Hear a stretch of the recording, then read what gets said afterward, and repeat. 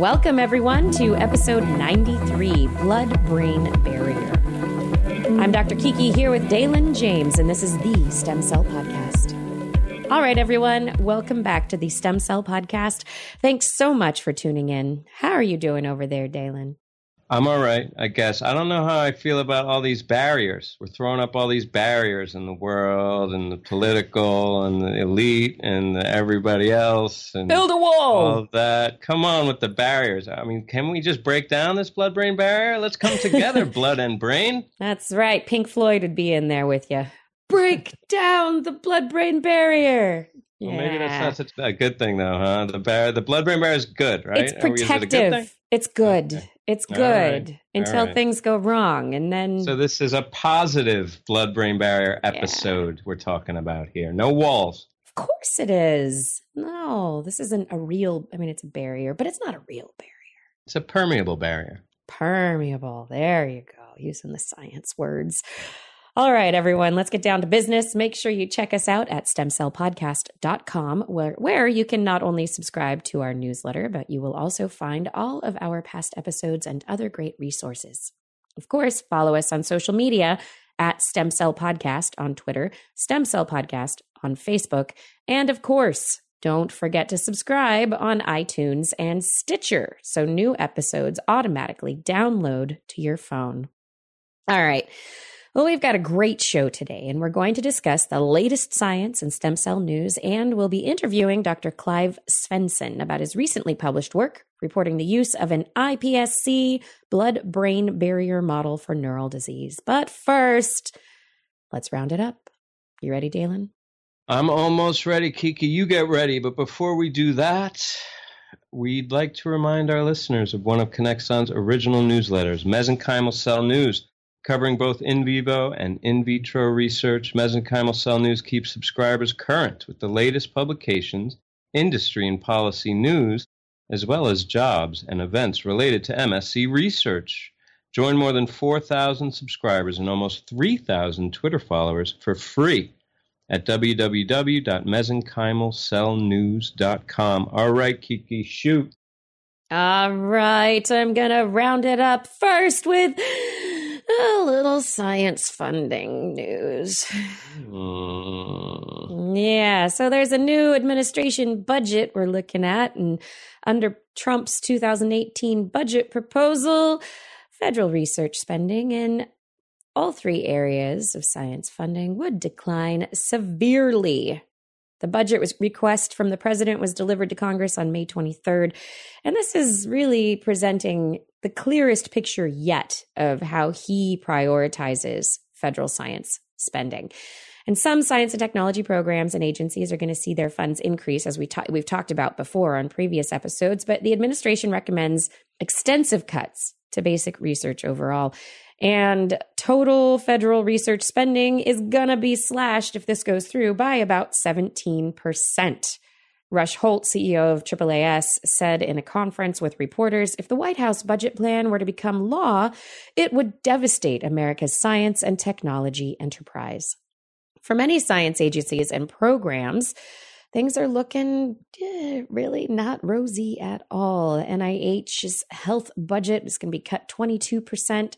National Science Foundation is going to face an 11% cut. NIST, that includes cybersecurity and nanotechnology, is going to look at a 23% cut. The EPA's Office of Science and Technology, cut by 37%. CDC is going to take a 17% cut. The FDA, and this doesn't include revenue from user fees, will potentially be cut by 30%.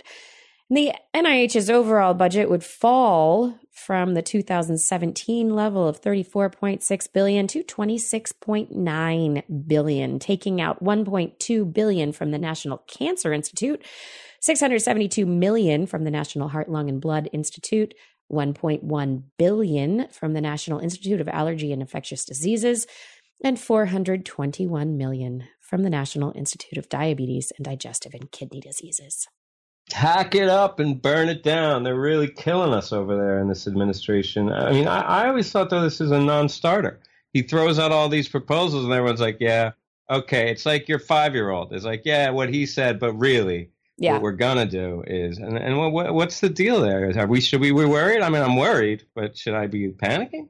I don't think you should be panicking just yet, but I think there is definitely cause for concern. And if you want federal funding for scientific research to be maintained at least at current levels, talk to your congressman.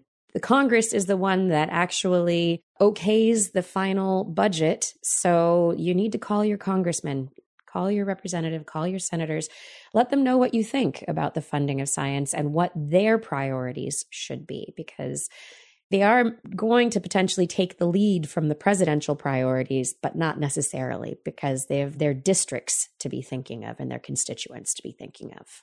For sure.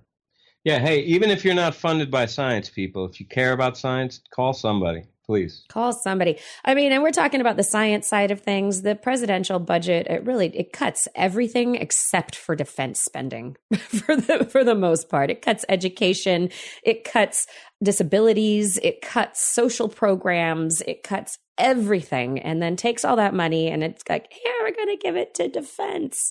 So let's call our representatives, congressmen, tell them what we think is important. Yeah, you know something that is important? If we can't hack it here in the United States, maybe we really need to be thinking about taking a trip, going someplace else, like even off the planet. And one and one of the concerns about humans traveling off planet is, how are we going to reproduce if we're constantly bombarded by radiation in space? What's going to happen to our gametes? What's going to happen to the sperm and the eggs? Are they going to be genetically damaged in a way that would make reproduction in space impossible? Can we go to Mars? Can we go to the moon? Can we go to Alpha Centauri?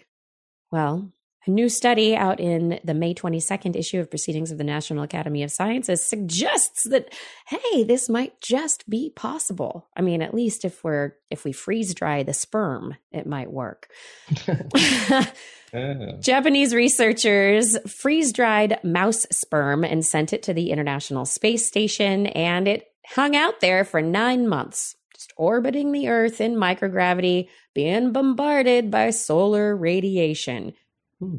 When it came back, the researchers rehydrated the sperm, checked it out, looked at the DNA, found that there actually was evidence of DNA damage. So there were mutations that took place compared with sperm that had been freeze-dried and rehydrated here just on Earth. And as a result, received about 100 times less solar radiation than the sperm at the space station. But the researchers said, okay, even though we've got this genetic damage, let's actually see what happens when we try to fertilize eggs. They fertilized eggs, mouse eggs in the lab, injected those into female mice. The mice, after going through this IVF situation, had normal baby pups. Space pups. Space pups. They're Earth pups, having been spermy space pups. Yeah, anyway, the babies were healthy. They were even able to have their own offspring. A lot of the DNA damage thus is possibly repaired. And they think that there may be mechanisms within the egg that repair a lot of this damage in the process, or maybe there are epigenetic controls that maintain some viability. This is proof that the aliens that were our forebears, they were reproducing in space. Why would we have repair mechanisms for space if we didn't come from space, Kiki? Think about that for a minute. That's a great question. No, it's not. That's a dumb question. Well, the question now, so now we know that the sperm can go to space. Maybe human sperm can as well. We don't know, though, what's going to happen to eggs. I mean, if eggs are the ones that have the repair mechanisms in them, if the ova are the ones that can fix the sperm, what happens if ova go to space? What happens if they're damaged by solar radiation? What then? That's a major bottleneck to having babies conceived in space. And then there's also the getting to space part, which is also pretty tough. Companies are working on that. That's I figure that's part of the puzzle. It's getting there. We're getting there. We're close. But another awesome study looking into just how we are put together genetically. Researchers published in Nature Genetics a new study sifting through the DNA of about 80,000 people. They've found 40 genes that might be related to intelligence, bringing the total number of possibly known intelligence genes to 52. Many of these genes play roles in brain cell development, and studying them might ultimately help scientists understand how intelligence is built into brains. Neuroscientist Richard Hayer of University of California, Irvine, says that intelligence research has been quite controversial. Scientists have disagreed on whether intelligence could actually be measured. If so, whether genes had anything at all to do with the trait as opposed to education and other life experiences.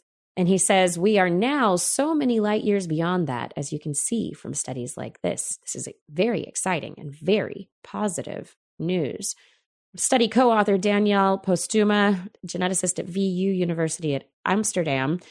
She and her colleagues combined data from 13 earlier studies on intelligence. Some of them have been published and some of them were unpublished studies, again, underscoring conversations that we've had on the importance of unpublished data.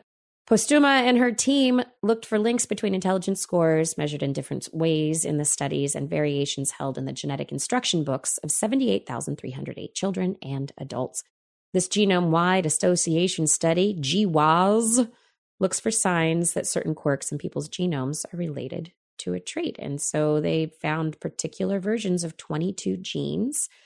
About half of them were not previously known to have a role in intellectual ability. Another technique identified 30 more genes.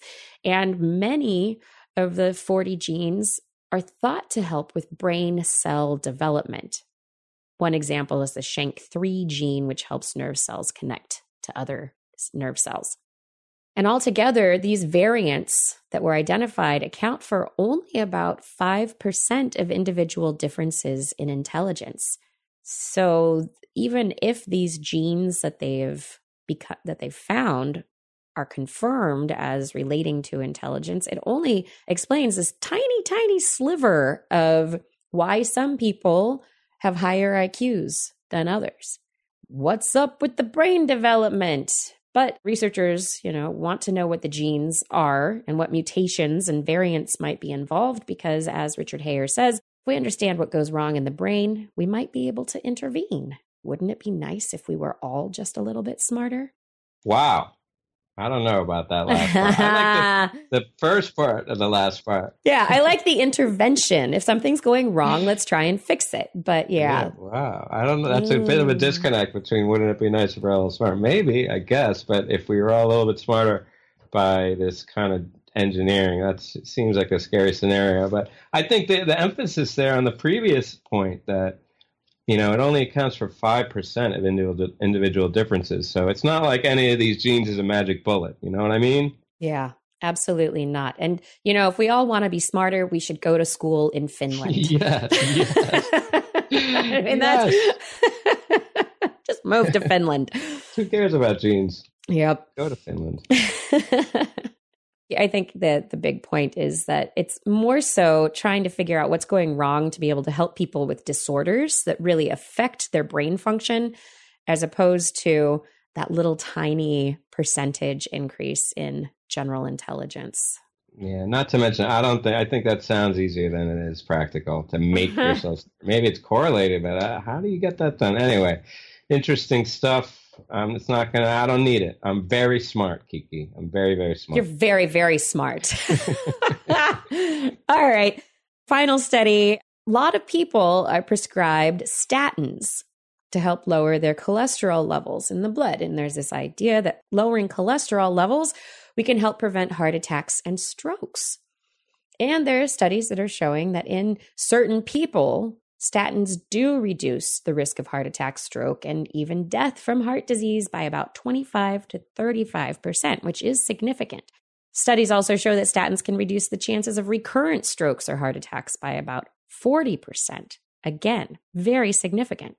But for people older than 75, the benefits of statins are just kind of unclear. And this is the result of a new analysis published in JAMA Internal Medicine. Statins in this analysis did not reduce heart attacks or coronary heart disease deaths, nor did they reduce deaths from any cause compared with people not taking statins for this age group. Recently published guidelines cited insufficient data to recommend statins for people older than 75 who don't have a history of cardiovascular disease. And this new analysis considered a subset of older adults enrolled in a study of heart attack prevention and mortality from 1994 to 2002. It was a sample of almost 3,000 adults ages 65 and older, and about 1,400 to 1,500 of them took a statin. And there really was no meaningful difference in the frequency of heart attacks or coronary heart disease deaths between those who took statins and did not. No significant difference in deaths from any cause, which also, I guess being any cause, would include falling in the bathtub, both overall and among participants 65 to 74, or those 75 and older. So statin use may be associated, there are risks. Statin use may be associated with muscle damage and fatigue, which for older adults could put them at higher risk for physical decline. So it's that cost-benefit analysis, Is this really going to help reduce your risk of death from coronary disease? Are there going to be other problems that could be popping up as a result of just taking the medication? Yeah, these things aren't cheap, and the side effects and how many people do you need to treat to avoid a negative outcome? It seems to me like this is maybe pulling back a little bit of the money grab from these pharmaceutical companies, and for the best. We don't need to be selling all these drugs to these people. They're not really helping. Come on. Yeah, and for people who are younger, maybe have had a heart attack or who have risk factors, yes, the statins will help you. They will help reduce that, but maybe there's a certain point where that is diminishing returns. Smart treatment, people. Let's treat them smart. Yep. Let's be smart. Well, I'll tell you what's smart. What nobody knows, really, to be honest. I'm getting into it now, Kiki. You ready? I'm ready. Round up, roll. Let's do it. Coming. Round up and roll. I'm going all New York stories today. Can you believe it? New York is a hotbed of science. Clearly, I'm going all New York. The first one coming out of my very own Weill Cornell Medical College. It's a story about identity. So how do we know who we are, what we are? It's a complex question. With cells, it's maybe even more complex, but at least we can get some mechanism into that, insight into that.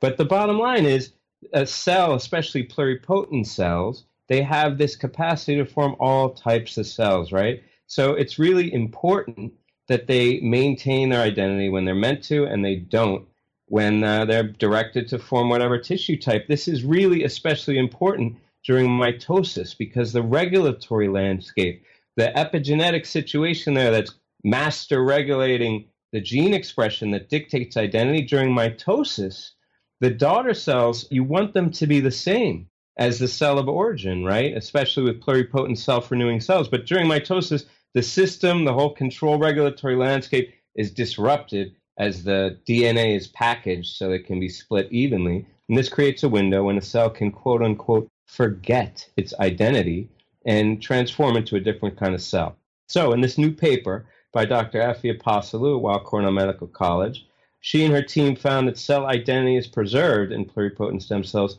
through a series of these epigenetic bookmarks on cell genes. And they don't change during mitosis. This is the key regulator. So to quote Dr. Apostolou, so when the cell resumes its function, such as transcription after mitosis, this bookmark serves as a checkpoint to make sure that the process happens properly. So the way they went about this is they depleted the particular regulatory protein during this critical window in mitosis and showed that if you took it out, these cells would lose their identity and the identity would be challenged and they'd form some downstream regulators. So it's an important move forward in understanding what controls cell identity, especially in pluripotent stem cells.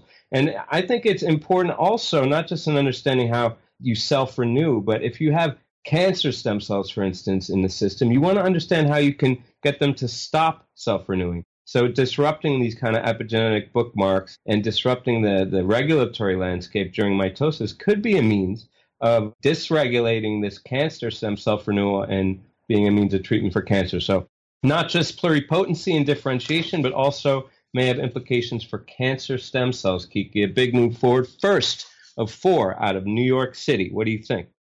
I think stuff like that this is so neat. I mean, over the last couple of decades, it's just been exciting to watch our understanding of epigenetics unfold. And this kind of understanding that, these little markers on the DNA can actually, it changes the folding of the DNA. It changes the way it's all knotted up, what's exposed, what will get transcribed.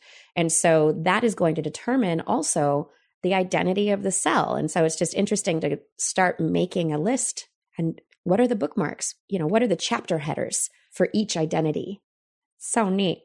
Big move forward with the Human Genome Project. Then we realized, having the text isn't enough. There's all kinds of edits and regulatory overlays on that text. So we're getting there. We're getting there, especially important when you're talking about these dynamic cell types like stem cells, which have a lot of potential to do a lot of different things. And on that note, I'm going to my next New York story. This one's out of the NICEF, New York Stem Cell Foundation Research Institute, talking about differentiation, okay? So we want to differentiate specific cell types. One of the most important targets for differentiation is microglia.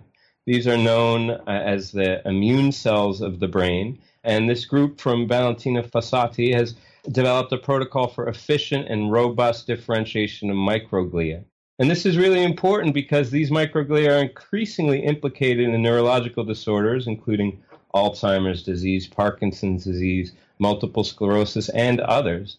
And this protocol enables scientists around the world to generate this critical cell type from individual patients and improve our understanding of microglia and neurological malfunction. So just to give you a little bit of a backdrop here, the individual patients is the key here because the NICEF, they're really focused and they're coming with all these methods that are high throughput.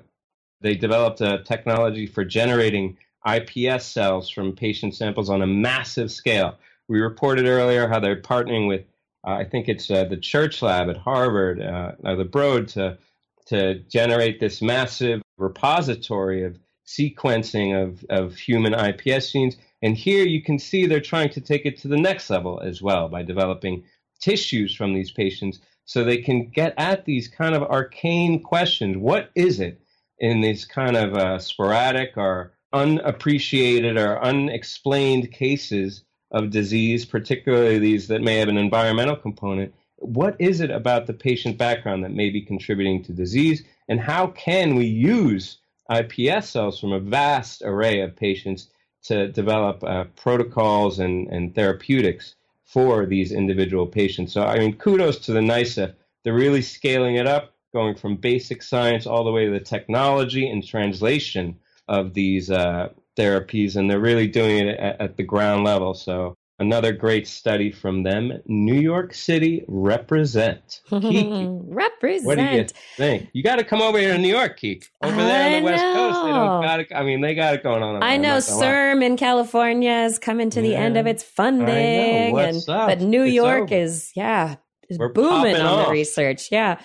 This stuff, the iPS cell lines, I think is so interesting. I mean, we've talked before about having kind of a general genotype that's a bank for people to have tissues that kind of generally won't be rejected by their bodies. It's kind of, maybe you have like 4 kind of general phenotypes that people kind of fall into those categories. But this here is very much more specific and really getting into individual differences that could drive the dysfunction that leads to things like multiple sclerosis. And, we're looking at stuff like, okay, multiple sclerosis, it's kind of a catch-all for this autoimmune disorder, but we don't know in certain individuals what the cause is. What exactly is going on in this individual who lives in Marin County versus this other individual who lives in West Virginia. So I think stuff like that's going to be, it's going to drive the understanding much more. Won't be long, Kiki. We got this personalized approach, and it's bearing fruit. Well, another New York study. Again, this one's out of Weill Cornell, New York Presbyterian Weill Cornell Medical Center. But hey, same thing. We're very, very smart over here, as I alluded to earlier. Well, the other people here are, at least. I can't really speak for myself. This study, it's about HIV.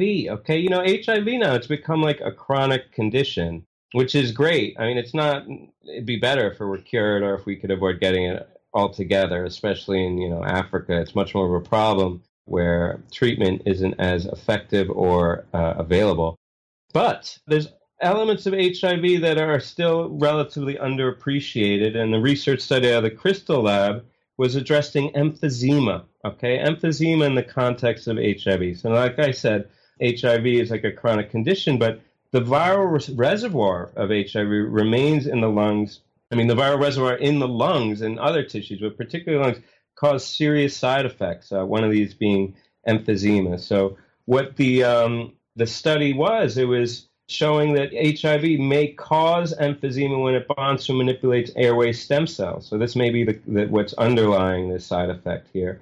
What they did is they collected basal cells from the lungs of healthy non-smokers, exposed them to increasing levels of HIV, and compared the results with the control group that wasn't infected with the virus. And they found that this one enzyme, MMP9, matrix metalloproteinase 9, which can break down and destroy proteins and destroy the tissue as a byproduct of that, is increased with increased dosage of the HIV in the infected cells.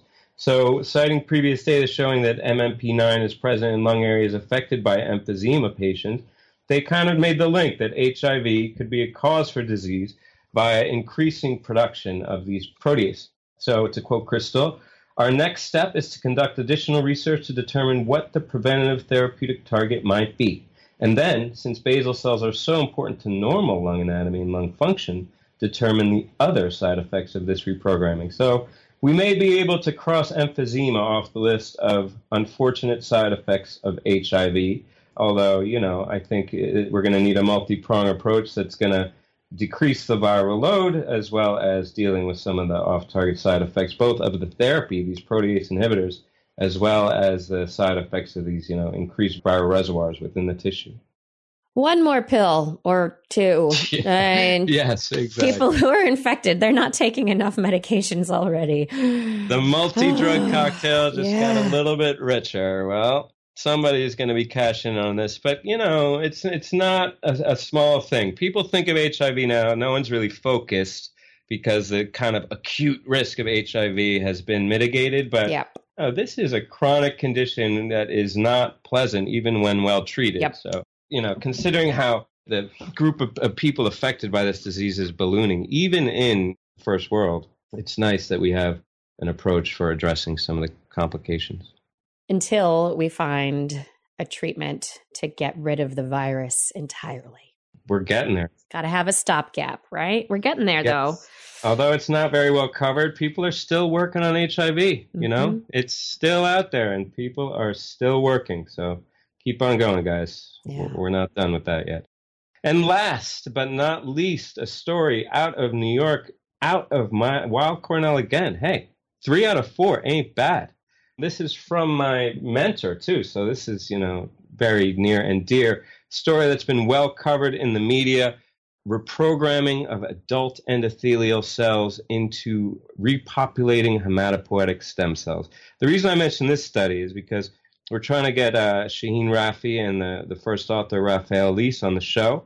And I'm hoping that by giving them a little coverage, we'll convince them and we'll get them here to talk about their important study. Yeah. I'll bottom line it here because we're going to get them in here. Hopefully, Shaheen, you better come on. You owe me big time, boss, to talk about how this is a major impact. This isn't specifically pluripotent stem cells, but this is hematopoietic stem cells, the holy grail of immunology and treatment of a lot of diseases, including the aforementioned HIV. We could cure HIV if we could reliably get patient-specific hematopoietic stem cells that are genetically engineered to not have the entry receptor for the HIV virus. That's just one in a long list of applications that a reliable source of true hematopoietic repopulating stem cells would afford the research and clinical community. So just to be brief, what they did is they took in the mouse to show proof of concept.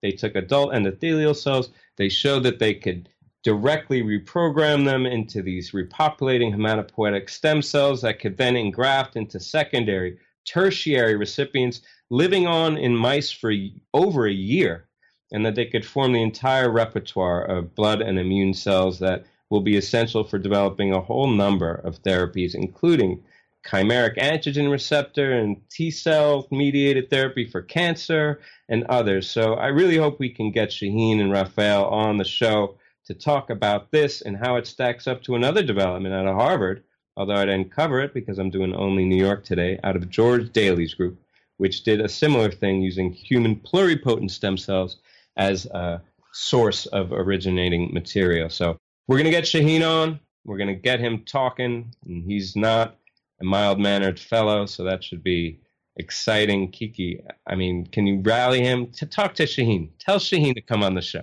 That's right. I'll just get on the phone, call him up, say, hey, Shaheen. Hey,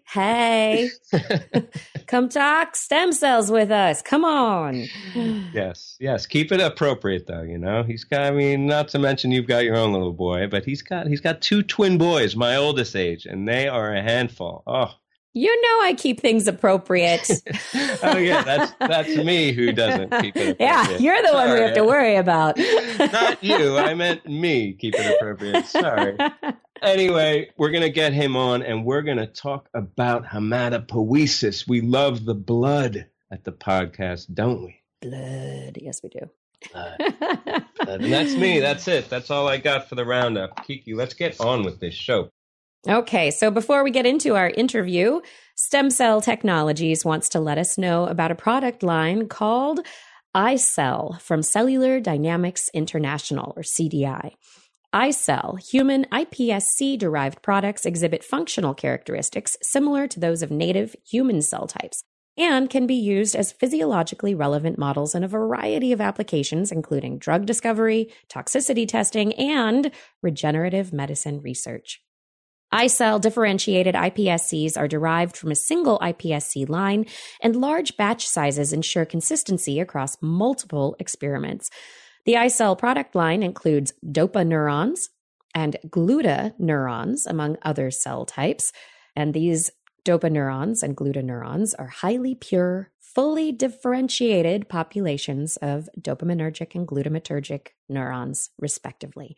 If you want to learn more, here's the website you need to visit. Please visit www.stemcell.com/dopaneurons or www.stemcell.com/glutaneurons. Yeah, go to the stemcell.com, put a slash in, dopaneurons or glutaneurons if, you know, for specifically the area of your interest. I like dopa. Dopa neurons. I like my dopa. Get some dopa in you. Yeah. I want to keep my dopa neurons and gluta neurons working well. It's really important. All right. The Stem Cell Podcast and Stem Cell Technologies are very pleased to welcome Dr. Clive Svendsen. Dr. Svendsen is the director of the Board of Governors Regenerative Medicine Institute and professor of biomedical sciences at Cedars-Sinai Medical Center. Dr. Svendsen's lab uses stem cells to investigate neural disease. One focus of his current research is to derive cells from patients with specific disorders, which can then be reprogrammed to a primitive state and used as powerful models of human disease. The other side of his research involves cutting-edge clinical trials, and we are thrilled to have Dr. Svendsen join us to discuss his work and most recent publication. Thank you so much for joining the show. Thanks very much. Can you tell our audience a little bit more about yourself and the focus of your lab's work? Well, yes, I was very happy to. I'm a British-born person initially and did my PhD in England and then moved stateside, and I've been here on and off for the last 30 years. I love the research environment over here in the States. It's very dynamic, and been lucky enough to build up a great group of people here at Cedars-Sinai Regenerative Medicine Institute that really focus on stem cells from both disease modeling and using stem cells for the treatment of neurological diseases. The institute I run, though, actually covers the breadth of different areas of stem cell biology. We have about 140 people in the institute, and we model things from Crohn's disease, making gut cells from stem cells, through to eye diseases and diseases of the brain. So we have quite a broad sweep at the institute, and then my lab focuses almost exclusively on neurological diseases. So that's a nice backdrop. Maybe we can talk about this paper you guys just pushed out into Cell Stem Cell. Really nice work. it's a bit of arcane neurological disease, maybe not a headline disease that people are really aware of. So could you explain what you were focused on there, psychomotor retardation and the gene deficiency that underlies this defect or this condition in the patients you were studying? Yeah, and this is actually where the field for disease modeling seems to be has gone. As these rare diseases, monogenetic diseases, are the ones which are much simpler to model because we know the problem. I actually started off in this field with a disease called spinal muscular atrophy, which is a rare disease in children that causes the loss of motor neurons. And I got involved with a family who had this other rare disease, which is really based on a receptor, a transporter that sits on cells throughout the body that transports thyroid hormone, or T3, into cells. And this is the MCT8 transporter. And so children born with a mutation of this transporter end up with severe mental retardation and do very poorly and have a terrible, really, prognosis for life of being mentally retarded and physically disabled because they can't really get this thyroid hormone into the cells in their body. So we didn't know very much about this disease. It's rare. It's maybe only 150 children in the world. But we were lucky enough to get blood samples from 2 patients with the disease. We made iPS cells, which, as you all know, are reprogramming back in time. So made these pluripotent iPS cells, and then asked the question, first of all, when we make neurons from these iPS cells, is the transporter, because we knew the transporter would be missing, are the neurons affected? Because obviously it's a neurological disease, a lot of it. So the first part of this paper was rather surprising to us. We made the iPS, we turned them into neurons, we showed that they didn't have this transporter at all, so they couldn't take up T3, thyroid hormone, and guess what? No effect. The neurons were just dandy. They developed normally. They looked pretty normal in the dish. We couldn't see any differences. So we kind of scratched our heads for a while and thought, well, this is strange. It's not what we expected. And then, of course, we realized that for the thyroid hormone to get into the brain, it has to get through the blood-brain barrier. And this MCT8 transporter is also in the blood-brain barrier. So together with a colleague of mine that I've worked with a lot in Wisconsin, Eric Schuster, we collaborated, developed a blood-brain barrier model from the same cells, we made endothelial cells of the blood-brain barrier and put those on the other side of a transwell from the neurons. And the long story short, and what the paper really showed is, while the neurons can respond to T3 and function normally, if you then try and get T3 through the blood-brain barrier, it just doesn't get through. The thought is that if you can get T3 through the blood-brain barrier, it should affect the neurons nicely because they seem to respond. So it's really set up a whole new way of looking at the disease by showing the blood-brain barrier is affected, but that the neurons actually can respond to T3. And in fact, we're working on a number of different avenues now to get T3 into the brain of these patients. It's fascinating to go from the thinking of this as being a neural disease. This is a problem with maybe a receptor, the transporter at the level of the neuronal cell membrane, but then to switch your thinking to the level of just getting the hormone into the brain in the first place to be able to have its effects. Where do you see this kind of study and this modeling actually having other potential applications? For this particular disease, we were thinking of gene therapy, so we were trying to focus on getting the MCT8 transporter into the brain, but actually it's changed our thinking, and we're now thinking, well, if we can just get it into the endothelial cells, that might be enough. So it's changed our way of trying to treat the disease. There was a companion paper that came out in Cell Reports with Leslie Thompson and her group at Irvine, so if you ask, the question is, bigger impact. I think this modeling the blood-brain barrier, and in that paper, they modeled it. We're on that paper as well. We're a collaborator. Huntington's disease. They took iPS cells from Huntington's patients. And again, we published quite widely in that area as well, a number of papers with a consortium. And they showed a blood-brain barrier deficit directly in Huntington's disease patients' iPS cells, which showed, for the first time in Huntington's that there's a deficit there as well. So it's pointing the direction in other neurological diseases that may be real problems with the drugs or with compounds getting through the blood-brain barrier, and that's affecting disease progression and onset. So in terms of treatment, is an idea here, in terms of how you would administer treatment, would you start it at birth or in utero even to try and enable the transport? Or you were saying gene therapy so that you could restore? But fundamentally, in order to avoid the complications of the disease, would you need to have chronic treatment of it in order to facilitate this? Or is this only a narrow developmental window that you need this TH-dependent neuronal maturation? That's a great question, and we honestly don't know the answer to that yet. I think it's mainly affecting boys, this disease, and The idea would be to try the gene therapy in boys who are already, 8, 9 years old and affected, to see if just by getting T3 in, that we may activate some regenerative pathways that were missing because the brain has basically been starved of T3. But ultimately, yeah, we'd like to get in much earlier. And to be honest, if it's an endothelial gene therapy approach, it's a lot easier than getting the gene therapy into every cell of the brain. So we're quite excited by the potential of this, and we're actually working with collaborators, one of them is Brian Caspar, to help move this gene therapy approach forward.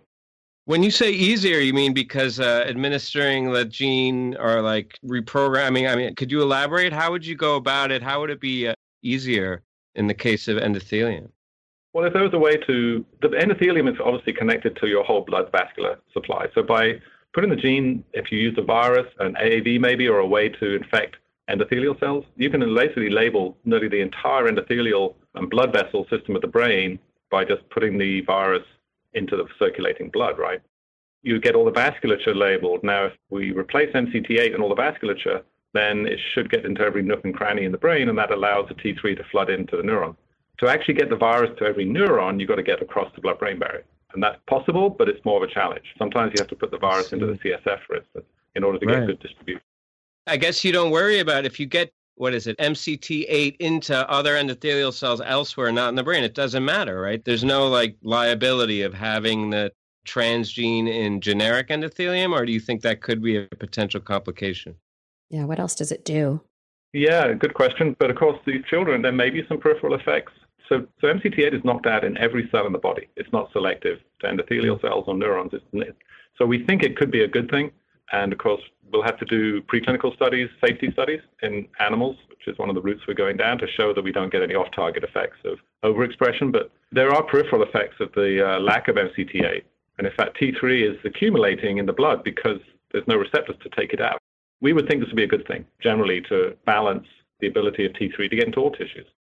Is this transporter very specific to T3, or is it a more general transporter? Another good question there. So here's where it's interesting. The mouse has a number of different transporters that get T3 into the brain, and the human only has a few of them, which is where people were led astray by mouse models. And this really comes down to the power of human IPS modeling. And it turns out that T3 can get into the mouse brain through another transporter that humans just don't have. And that was confusing the field for a while. So now this is a much cleaner model, and it's relevant to the human biology, which I think is the power of IPS cells. That raises a complication in terms of your readout. At the end of the day, when you're trying to see if you can rescue this dysfunction, it's hard to model it in an animal model. How do you go about seeing if, as you said, globally, you've shown that there's a clear defect in the transport into the brain? How do you show that restoring that alone will rescue the psychomotor retardation, lacking an animal model to give you that kind of meta level of readout? Yeah, what happened in the animal models was they had an MCT8 knockout, which didn't have much deficit, but when they actually knocked out that extra transporter I just talked about, OACTP8 it's called, which is another transporter, and then they saw kind of deficits in the mouse model as well. So that would be the model that we test the expression of the MCT8 transporter in and see if we get a reversal in the mouse model. That was our trick. It's not perfect because there are other transporters even in the mouse, but it's at least you have a phenotype in the mouse to test your therapy against. To be honest, moving forward, the FDA now are considering these kind of models, and we're getting better and better. I mean, this paper in Cell Stem Cell was using a transwell, right, where you put the endothelial cells on one side and the neurons on the other. We're working now with more advanced techniques, tissue engineering and microfluidic devices to get closer to the human physiology, and I think eventually those kind of systems will be accepted by FDA as preclinical. Not yet, but eventually. So I think that's the exciting area that this field is taking us in. You brought up the Huntington's issues with the blood-brain barrier as well. Can you expand on that a little bit more? I'd love to know how far-reaching this studying the blood-brain barrier, which really is not just a barrier to getting drugs into the brain, but also a barrier to hormone transport, to getting stuff into the brain that the brain necessarily needs. Yeah, and it was very interesting that the two papers, so we actually, with the MCT8 story, we didn't see any overall effects on blood-brain barrier function. So they made beautiful tight junctions. There was no problems with general drugs getting across. It was very specific to thyroid hormone. Everything else looked perfect. Now, in Leslie Thompson's paper, they found something different. They found a general deficit in the blood-brain barrier that was probably caused by this mutant protein that's building up in endothelial cells. And Huntington's disease is caused by a trinucleotide repeat. It's a repeat disorder. And when you have these repeats, it clogs the cell up. It makes an abnormal Huntington protein. And it seemed like they weren't getting a specific T3 deficit like we did, thyroid hormone, but they saw an overall difference in permeability and in the barrier function when the Huntington protein was expressed that was not seen in controls. So there was a specific deficit in Huntington's, which may have, as you pointed out, that may now be another area to look at for drug therapies for Huntington's, is to try and modulate the blood-brain barrier function and correct it, because it seems like it has a primary deficit caused by the mutation. It seems like you've clearly thought it through, and you've got these preclinical models now, I guess, to get some proof of concept for or efficacy to move into a phase 1. Could you walk us through kind of the steps that your therapeutic approach might take over the next few years, what you envision? For the gene therapy approach? Yes, I mean, I guess a broader question. You focus on this very rare group of patients. Is it you get like a orphan class for this and you go after a trial and it gets pushed through the FDA? I'd just like to know how something like this that affects such a small group of people goes into actual treatment or whatever kind of treatment for these rare patients. How do you go about that? It's very dependent usually on a foundation or a family who has resources to be able to push this through. It's tough to get the amount of money required to go through to a clinical trial. You also need a good partner who knows the field well and is able to make things happen and get these through the FDA. We've just done this for Lou Gehrig's disease, or ALS. This is the other side of my lab, which I probably won't get a chance to talk about, but we basically taken neuroprogenitors that secrete a growth factor called GDNF, and we're now putting them into patients with ALS. And that meant we had to do preclinical studies in mice and rats, apply for an investigational new drug, or IND, to deliver these cells into the spinal cord of patients. We got that all the way through to an IND, and now we're in a trial with ALS patients. So I'm kind of using that template, along with collaborators like Brian Kaspar, to take MCT8. In this case, it'll be a gene therapy approach. Think about the preclinical studies we need to do to get into this rare group of patients. It's a small group of patients, but if it works, it's proof of concept that this kind of approach can work for a specific mutation. It means that we could maybe apply it to other more common diseases that involve mutations. Every disease is different. It depends on the protein that's mutated, how big it is, has an effect of what you can package into a viral vector, and the side effects of overexpressing that protein is unique to each disease. So I think we have a good rationale for moving forward for this disease and the MCT8 problem. Gene therapy is really wakening up now, and with CRISPR technology to be able to gene edit, you'll see more and more of these small trials going forward as proof of concept, and then we'll get into the bigger diseases once we understand more about how to deliver these viruses, and maybe in these small groups where FDA allows you to move a little faster, because like you said, it's an orphan disease. Yeah, and when you're dealing with something that's also based on a single mutation that is not a very small area of the genome that needs to be clipped out to be fixed, it's going to be a lot easier than something that's like multiple genes across the genome, multiple chromosomes. Exactly. Where you have a target like this, I think it's ideal for either gene therapy approaches or ASOs, antisense oligonucleotides, where you can manipulate very specific pathways. They're going to lead the way, I think, in these gene therapy or gene editing approaches. This is just great. I mean, first off, to be finding out that there are people like you who are studying these orphan diseases, continuing to push forward, finding ways that you can potentially help these groups of people. And I'm hoping that you can push forward to be able to get a viable therapeutic strategy on this. It would be pretty exciting.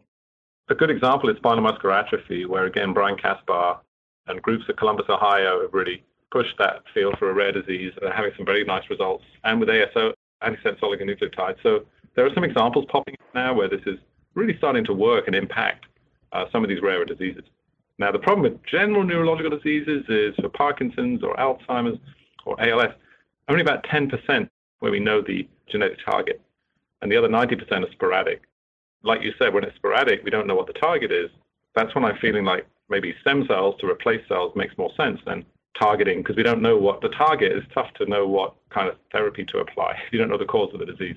But for the 10%, you'll start seeing trials coming up. Like for SOD1 mutation in ALS is very rare, but there are now clinical trials targeting that mutation in ALS patients that carry that mutation, using both gene therapy and antisense oligonucleotide approaches.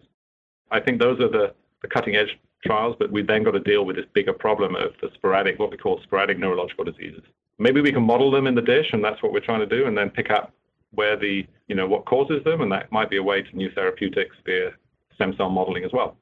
I had read something recently that you had mentioned, that animal models, we've been using animal models for years and years, but they don't always do a great job of actually modeling the human disease. Like you mentioned, the mouse model, it has multiple transporters that are at work that don't make it an easy way to model unless you can do the knockout version. And so your methodology of using these induced pluripotent stem cells in the dish, model to the disease, actually see what's happening.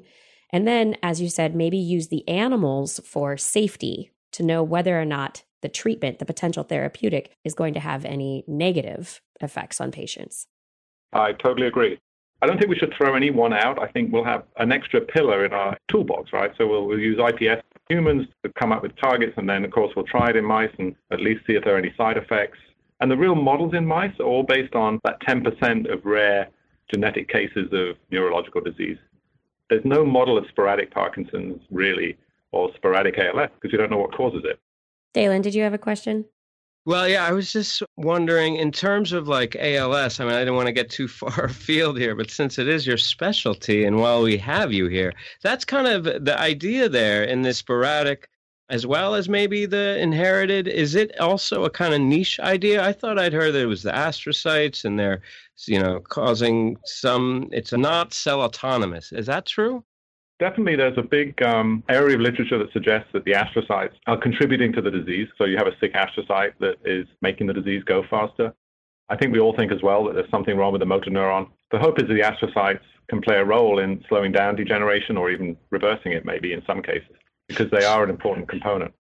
So just to follow that thread of like a niche support idea, is there any evidence or any hypotheses out there that the blood-brain barrier, not just as a vehicle of things crossing it, but also providing like a direct paracrine, there's this angiocrine idea. Is there any evidence that maybe the sporadic or even inherited forms might be secondary to a lack of some secretome that's blood-brain barrier specific, that may be nurturing or fostering progenitor expansion or whatever in the neural compartment? Do you have any ideas about that? Very interesting thought. Which is to say, probably not, Dr. James. No, it's to say we're actually doing that right now. It's very close to our hearts here. I think there was some evidence a few years back in animal models that the blood-brain barrier was disrupted in ALS. A number of groups reported it. Then they went into patients and they couldn't see anything. When you look for blood-brain barrier deficit, what you really think of, if you inject a dye into the animal, it leaks right into the brain, and that's a deficit in the blood-brain barrier. But like you said, there are many more subtle things that happen with the blood-brain barrier that could chronically over time lead to degeneration of neurons. And I think exactly what you said, we should be testing that. We have the IPS lines now, and we can make endothelial cells, and I think that's a very active area. Just like for Huntington's, we may find a specific deficit in ALS that we've missed. And because it's endothelial, it's a nice target, like I mentioned at the beginning of this podcast. So if we can identify BBB deficits in ALS, I think whether it's the cause of the disease and sporadic, who knows? But we could at least, with IPS, model it and start investigating it. I think those are the important experiments and the very exciting experiments that we're doing now. And I'll say briefly, we're currently making 1,000 IPS lines from patients with ALS. Wow. Yeah, it's be quite a library. Yeah, and we're doing that with a group called Answer ALS. And you can go see the website. This is a collaboration with Jeff Rothstein and myself and Merit Koech and a large group of collaborators. And we're making IPS cells from these patients. We're turning them into motor neurons, and then we're doing a lot of multi-omics on those motor neurons to try and understand more about what ALS is, sporadic ALS, and at the same time, collecting very rich clinical data sets on every single patient that participates in this program. And then with help from, big data groups trying to understand, can we segregate ALS into different categories based on the IPS-derived motor neurons, and ultimately try and develop, specific treatments for clusters of ALS patients. And so that we can feed that into the blood-brain barrier program, that sort of information as well. Again, it's very exciting times, and there's a lot of activity both with Answer ALS and as you know, many other groups that you've interviewed on the podcast, like Kevin Egan and others are working as well, actively trying to use IPS to find out more about these diseases, which are so difficult to model in animals. Well, Dr. Svendsen, I'm afraid you just doubled a poor postdoc's workload, or probably a whole army of postdocs, because not only are they going to have to get the neural now, but they might have to go after these BBBECs to see if there's some kind of secondary effect of this ALS sporadic phenotype. So, I mean, it's incredible work, but that's impressive. 1,000 patients or 1,000 lines are you talking? 1,000 patients and 1,000 lines. So we're collecting blood we're doing around 300 a year for the next, well, we've already done 300 and it's in progress right now. And that's our goal, to collect 1,000 lines. Kudos. That's quite ambitious. But if anybody can handle it, it's you and your group and your collaborators. Great work. Yeah, we really want to the idea is to make a portal and make this open source that, I think we need lots of people to access this information. And then we would also be able to provide the IPS lines to researchers to confirm, ideas that come out of this, or they can get subsets of patients from us. So we want to make this a very open source, and the funding comes from lots of different places in order to make this happen. ALS Finding a Cure is a foundation that helped. Packard Foundation helped. Even the NFL have contributed. So it's a very wide, broad consensus that this should be done. And now we're doing it, and we want to provide it to the community once we've done it. And having the cell lines donated by individuals, what are you doing for patient security to make sure that is everybody anonymous and it's just general life history information that is packaged along with the stem cells themselves? Great question. And this has been done with all the clinics. We're collecting from 7 clinics across the country. And the patients all sign consent forms, and we protect the data. So it's all HIPAA compliant, and we don't release names. Each patient actually gets a GUID, which is an individual identification number. But the patient identity is not released. It's just we get some details on progression rate, et cetera, of the disease. So there's a protection interface there. And it's been very complicated. It took almost a year just to work out how to get these consents and how to control this clinical data in a way that we could all use it. So it's been a labor of love to get this far, but it's Jeff Rothstein and Merit Chukovich and others who really, and a big community, has made this happen. So we'll see. It's a big project and a big experiment, really. We'll see what we end up with. So exciting. It's wonderful to see so many scientists working together for a common cause and pushing toward understanding and finding cures. So we will not keep you any longer. Thank you so much for your time today. It's just been wonderful hearing about your work, all the way from the MCT8 transporter to the blood-brain barrier and into ALS. Thank you. All right. Thanks so much. And it's a wonderful podcast. I really enjoyed it. Oh, fantastic. Thank you for listening. All right. That was Dr. Svendsen. What a cheerful guy, genuinely invested, enthusiastic about science, doing great things. Who would have thought? Again, one of these stories, I love talking to these guys because it's like, we were looking, we expected this, and it didn't work. And then somehow it became a stem cell paper. So I love hearing the story, and I'm green with envy. I want to choke them out as I say, why doesn't good stuff like that happen to me? But you maybe it will. For a better result for Dr. Svendsen.